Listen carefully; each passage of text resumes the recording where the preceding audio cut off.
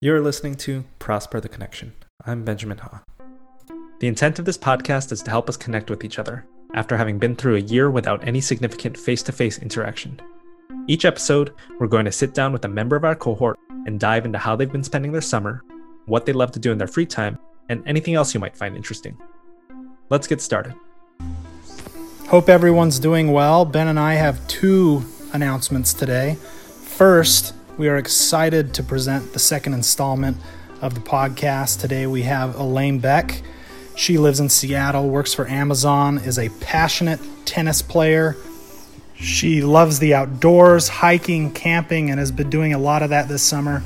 We get to talk to her about that and more during this episode. And the second announcement is that the podcast has its first sponsor. This episode is brought to you by Shouldes Hospital, the place to go if you have a hernia. If you or a loved one has been affected by a hernia, call Shouldes Hospital today and experience their fully carpeted ER rooms. Thanks. Hope you enjoy the listen.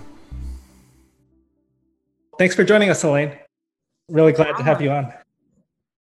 Good to see you guys. Great to see you. It feels like you've been very busy. Have you been traveling? So I've been trying to enjoy a lot of the summer before we get back. Been enjoying kind of the outdoors. I'm in Seattle right now, so I've been doing a lot of hiking, spending time outdoors with like friends and family, going camping. So that's why I've been a little out of town. But yeah, mostly just trying to enjoy the summer before we like get back on the computers and back in full school mode. It's been awesome weather for it. I have plans to go camping this weekend, actually, which I haven't been camping in like 4 years. So nice. I'm Where excited. Where are you going? Not too far away. I think it's called Dash Point. It's only about an hour from where I am and not that far from Seattle. So you're located in Seattle then? I'm actually on the east side. So right now I live in Bothell. Oh, cool. Okay. Yeah, I've heard of Dash Point, but I haven't been there. But I feel like any camping spot you'll find in Washington State is just beautiful. Yeah, I'm excited. And one of the only reasons I picked Dash Point was because when I went to book a site, pretty much everything was booked. Yeah, I noticed that, and I was kind of late too, but there's a lot of like cool lake spots like in like Chelan, and like Lake Cushman's a really popular spot, but that one gets booked out like 3 months in advance. So yeah, it's so hard because like everyone is also trying to be outdoors now in the summer. And getting to spend time with like people now. So I think it's a lot more crazy, but if you can get a lucky spot, then that's good. Yeah, for sure. Do you do car camping or backpacking? Mostly just like we'll go like with friends, just car camping and just like spend the weekends in like some spots. There is like I don't know if you've heard of the Enchantments. Yep. Yeah, so that one is like, that's the one I've always wanted to backpack through, but never had a chance to yet. I've been told that you can actually backpack through the Enchantments in a day, or I guess you would hike through the Enchantments in a day if you were very focused on getting through them. Yeah. It's a whole day thing, pretty much. You're just hiking the whole day, but it's like, I heard it's worth it if you can just save energy for an entire day of hiking. Maybe someday, but it also feels like you're missing out on just like relaxing and enjoying the enchantments. Yeah. Sometimes after long hikes, I always think to myself, did I really want to do that? But yeah. I'll speak for the non-hikers and non-campers. I don't know what y'all are thinking going out and camping willingly. See, Tony, sometimes that's what I think when I get home and I'm like tired and just like passed out. I'm like, why did I do that? I'm a little jaded though. I think the Army has kind of ruined camping and being outdoors and backpacking with, Sure. In the Army. It's just, they make it miserable. They find a way to make anything miserable. So yeah, maybe someday I'll love camping and outdoor stuff. I feel like camping is a good reset for me. I know I haven't been camping in a bunch of years now, but it's always just nice to get away for a little bit. It's definitely nice to like unplug and just like, yeah. You don't spend like you're not focused on like being like checking your emails or like being on your phone. It's just kind of nice to like disconnect with everything. But it's a different experience for everybody. Yeah, I can only imagine how hard it would have been to do it throughout the Army experience, Tony. Yeah. Yeah. I work a desk job now, though, so it is starting to sound a little bit more appealing to disappear and get away from computers and phones. Something I've always wondered, Tony, are MREs terrible? Oof. No, there's a few good ones. I haven't eaten one in a while, but I mean, if you get it heated up and like if it's warm, it's a totally different ball game than when like if you just have to eat one cold real quick. What was that, Ben? What? An MRE, meal ready to eat, the meal you eat when you're, out doing training. I think they're specifically made for the military, right, Tony? They're not like you can't just buy MREs. Yeah, the military ones are pretty difficult to get your hands on. I think you could go to some surplus stores in the area and find them pretty easily, but the idea is interesting. They're packed with calories. They're like 2,000 calories per meal. They look interesting. I don't know how they would taste, but it's cool. All the ideas they have to pack everything in there and make it really like easy and disposable. I'll try to get my hands on one for you. For that matter, we can have an MRE dining experience, maybe. Well, yeah, we'll just do it during immersion. Yeah, perfect. Yeah, it'll sustain us through the whole day. All the calories you need to get through all those long lectures. Oh yeah. Speaking of the program, how was your experience this year? Was it what you expected? I honestly think it was a little better than I expected, especially since like it was completely virtual. I thought that like I was a little bit sad because like we signed up for the hybrid program, so we wanted that kind of half in-person experience, and since we didn't get that, I didn't know how it was going to be because it was completely virtual. But I think the fact that it was completely virtual, you just have to have like a better connection with your teammates, just because you have to connect over Zoom and over a computer. And although you don't have like a physical like face-to-face time, I think that allows you to really like get to know your teammates better and people in your cohort, because you have to connect like, over just a keyboard and a computer. So I think that really enriched the experience of like getting to know my teammates and like the material.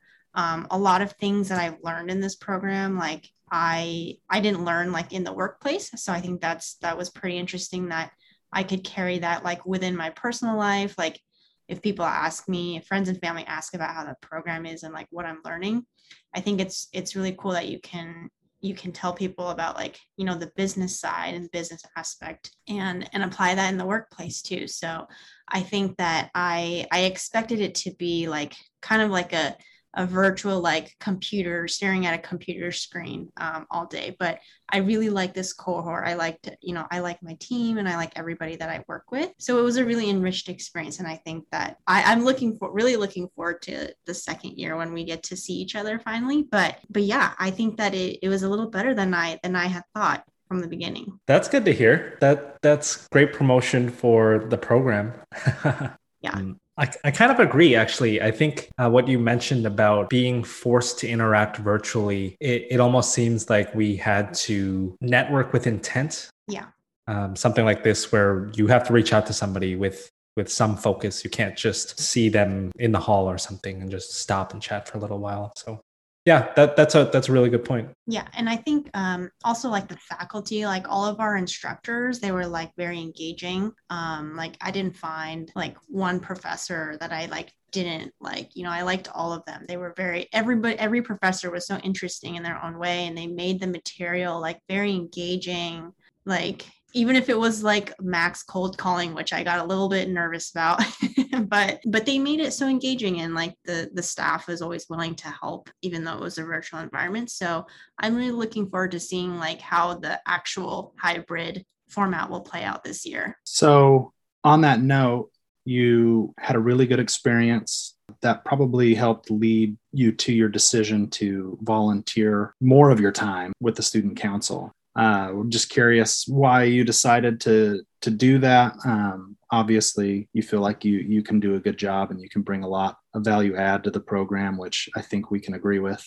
But just curious about the process that went on behind the scenes in that decision. I've always grown up to really like working in a team setting. Growing up as a tennis player, I've always grown like within tennis teams, and like in college I played tennis. So really learned to form like very personal connections and like long lasting friendships with a lot of the people that I played tennis with. And I think the student council gave me an opportunity to also connect with like a closer relationship with a different team of people. So especially within like the virtual setting, I'm in group A. So I only got to really see and like connect with group A besides immersion. And then like my own study team, like that was kind of the deeper level of like connecting and chatting. In person, you get to see like everybody a little bit more often, but the student council just gave me an opportunity to like network more and just get to know like a different team of people.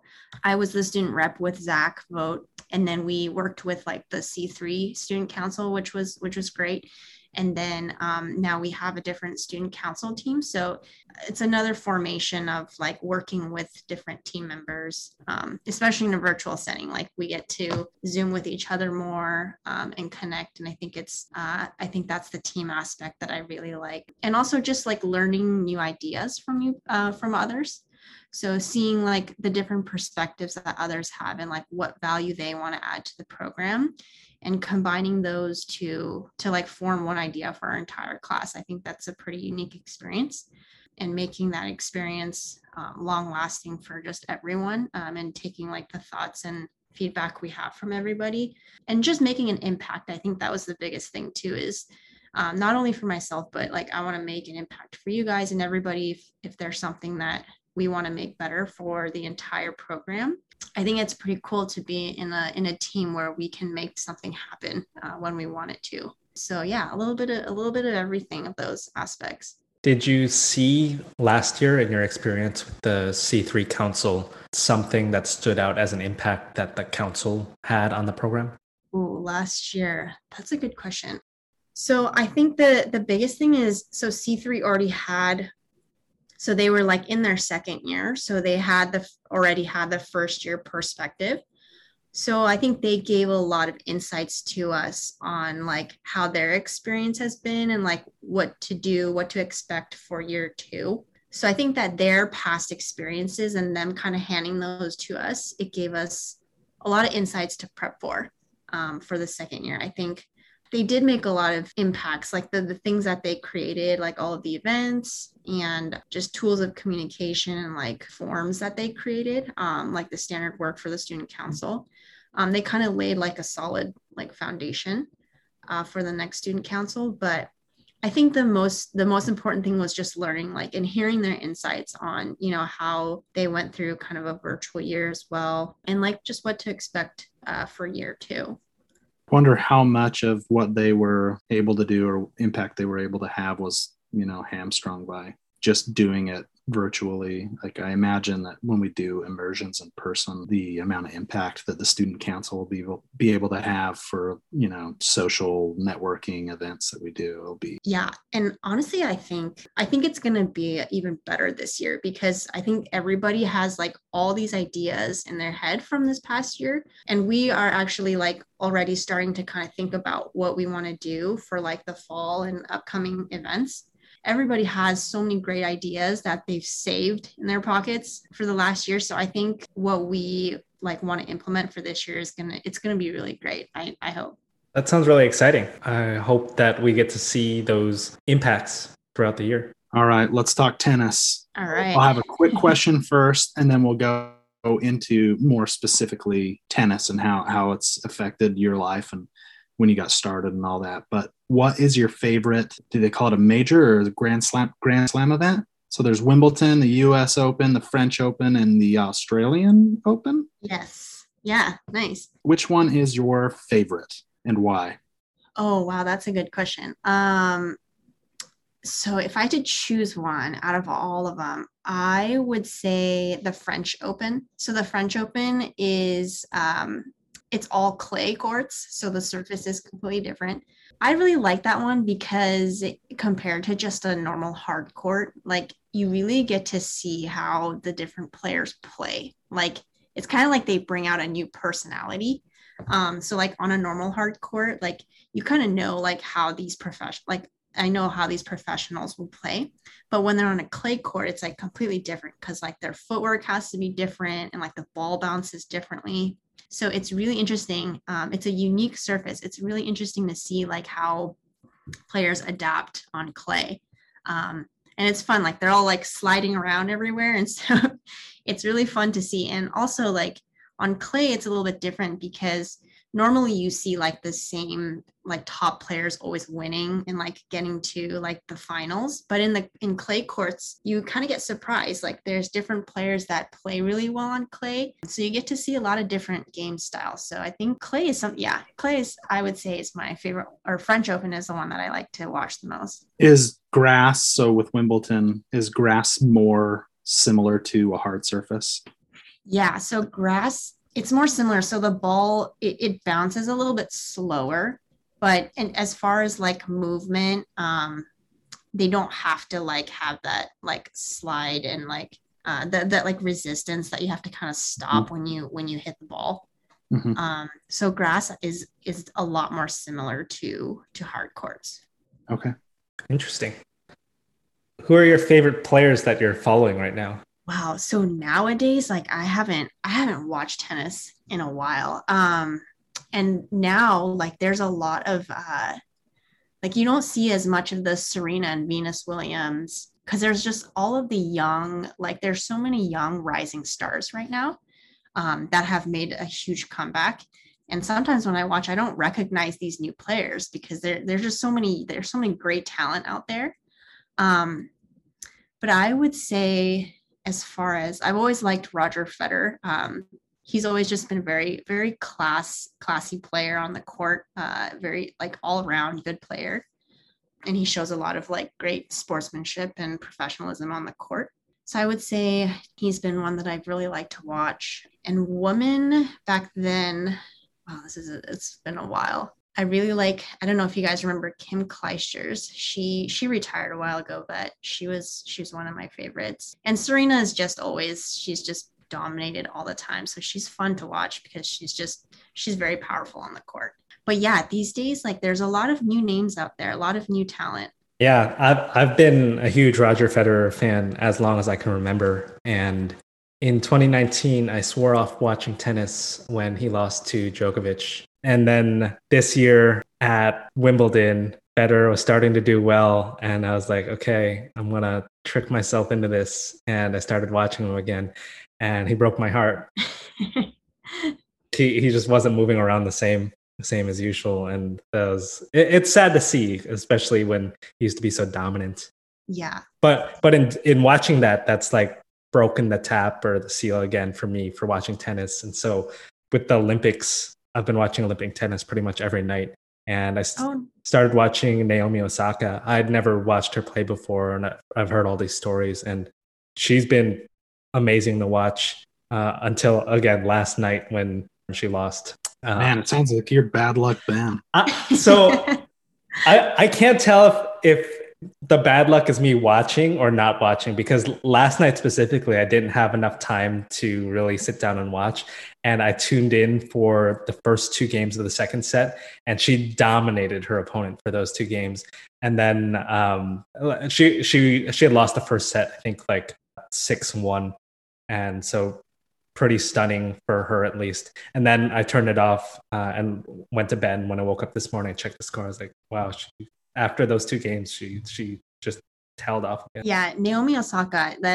I'm glad you reminded me, because she's been such a great, just a great like human being. I mean, she's been going through some personal struggles, and I haven't seen her documentary, but she did have a documentary on Netflix, kind of about her life. She's been a great player to watch. So I'll have to catch up on the Olympics. So I imagine you must have started playing tennis at a young age. I don't know why. I just associate people that play tennis or golf or, some of those sports as prodigies, and that they start playing when they're like 5 or 6 years old. Like they're like the racket's bigger than them. Is that how you were? Yeah, so I actually started at the age of 10. When I was a kid, I wasn't really into sports. Like I was very into like music and like ballet and dancing, kind of the artsy side. So I never really played sports when I was younger, but my older brother played tennis, and it was just one day I was watching him practice, and from that day on I like fell in love with the sport. And so I've played since the age of 10, and then I played through high school and college, and then took a little break after college. So now I play like recreationally, but it's nice to get on the court once in a while. But yeah, I started at the age of 10. Did your brother play college tennis? No, so he played mostly like a lot in high school, and then he just wanted to focus on his education during college. So yeah. So he introduced you, and then you ended up playing at the higher level. Yeah. So I was very, very motivated by him. Could you beat him? Back in when I was first starting, no, but I learned how to beat him later. Cool. Quick question. The last one I have on tennis. Have you ever smashed a racket out of anger? And how hard is it to smash a tennis racket, if so? I don't know Because I would be in the business of smashing at least one racket a game. I don't know what answer to say during this podcast. Hey, it's all right if you're competitive. Yeah, I was very competitive, and I still am when I play tennis. So I haven't broken a racket, but I have like during a really intense match, and it was a really close match a couple times, just like dropped it like very heavily. But I will say I've never broken a racket. Okay. For me, I don't know how hard it is, but I have heard from like friends that you have to smack it pretty hard. Like you have to put your entire body weight into actually like smashing it in half. But there's a lot of dents on my racket, so okay. I'd be a John McEnroe type of tennis player. A lot of cursing and storming around and getting mad at lines judges, and Yeah. That's what's fun to watch, though. That's those personalities make the game more exciting. Yeah, exactly. Are you familiar with the USTA levels? I've always heard about it, and so I played in high school, but nothing. Very casually after that. And I think that like a 3.0 is average. I don't know. Can you explain those levels if you understand it? I think they might have changed it a little bit now. I don't know. They always change it like year over year, and I'm not exactly sure how it works now. But when I was in USTA, I can't remember how high it went, but it went up to like 10. So, and I think you can play in any level you want, but at some point, like if you try, like I know there was a lot of people that tried to play higher than they were, or they wanted to play lower than they actually were. And sometimes like UST officials will notice that. So you kind of have to gauge like what level you're at. But I do remember, I would say between like 4.0 to 6.0 would be like average. And then if you're like very, very competitive and you're playing in tournaments like every weekend, I think that's where like above 6.0. But I will say like after college, I never played in USTA. So I never played in any of those levels, because once you're in like high school, you just play like in your age division. Okay, interesting. Good to know. All right, couple more questions for you. Sure. So number one, are you reading or watching anything right now?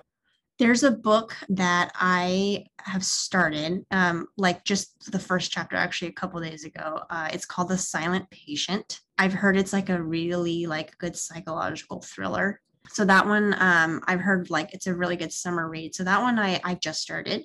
And then shows, man, there's like not a lot of good shows on Netflix these days, I'll have to say. I watched the movie with Megan Fox. It's called Till Death. Have you guys heard of that movie? I did hear about it. I think I saw like maybe a trailer or poster for it or something. Yeah, it's okay. It's like it's just an average like thriller kind of scary movie. But I just watched it because I couldn't find anything else to watch. But yeah, like shows wise on Netflix, there hasn't been a lot of good hits. So I'm on the hunt. I'm on a hunt for a really good like binge series. Okay. So what you're saying is if anybody is listening, DM you for good bingeable series on Netflix. Yes, absolutely. If you have a good recommendation for any just like, and I like all genres. So I like scary thrillers, like comedy, like rom-coms. I like anything, like just a good watch too. Anything, any good watch, send my way. Okay. Hopefully some people reach out to you about that. I'll have to think and get back to you on that.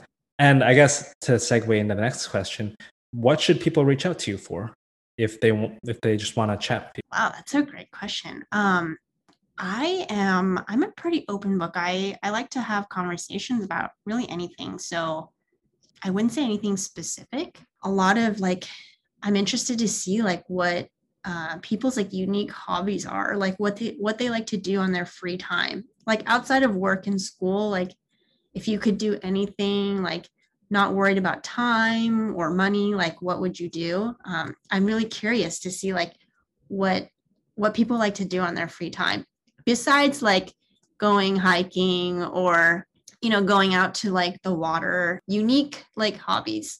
I've been trying to like cook new meals and like bake, so really open to anything unique. I can't even begin to answer that question that you just posed. Tony, do you have anything? Are you a dog or a cat person, or neither? If I had to choose a dog person. Okay. Beer or wine? Oh, wine. Wine. Okay. Do you have a preference between red or white? That's the extent of my wine knowledge. I've been liking white wines because I think in the summertime, white wines are like a little bit lighter. Yeah. Also, I'm also open to if anyone has good wine recommendations. But yeah, I would say I'm more of a white wine. Okay. And what elective class are you looking forward to most? Oh yeah. I'm really looking forward to product management. So I'm actually looking to pivot into product management in my career path after I graduate the MBA program.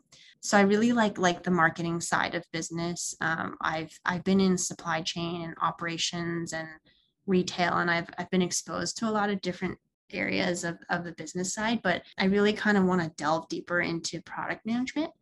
So that's an elective that I'm really looking forward to. I really enjoyed the marketing course we took with Dan Turner this year. And so I think that really kind of opened up a new lens as well. But yeah, product management is something that is a career path I want to get into in the short term and long term. So that's an elective I'm really looking forward to. Very cool. Very cool. Well, thank you, Elaine. Of course. Yeah, I just wanted to thank you so much for joining us tonight. This was a lot of fun. Yeah, no, thanks. I don't get to chat with you guys a lot, so it was good catching up and good seeing you guys. All right, well, thanks again, Elaine. We're really glad you were able to make it on. Thank you to Elaine for being on the show this week, and thank you for listening to Prosper the Connection. If you want to be on the show, DM me or Tony Segura.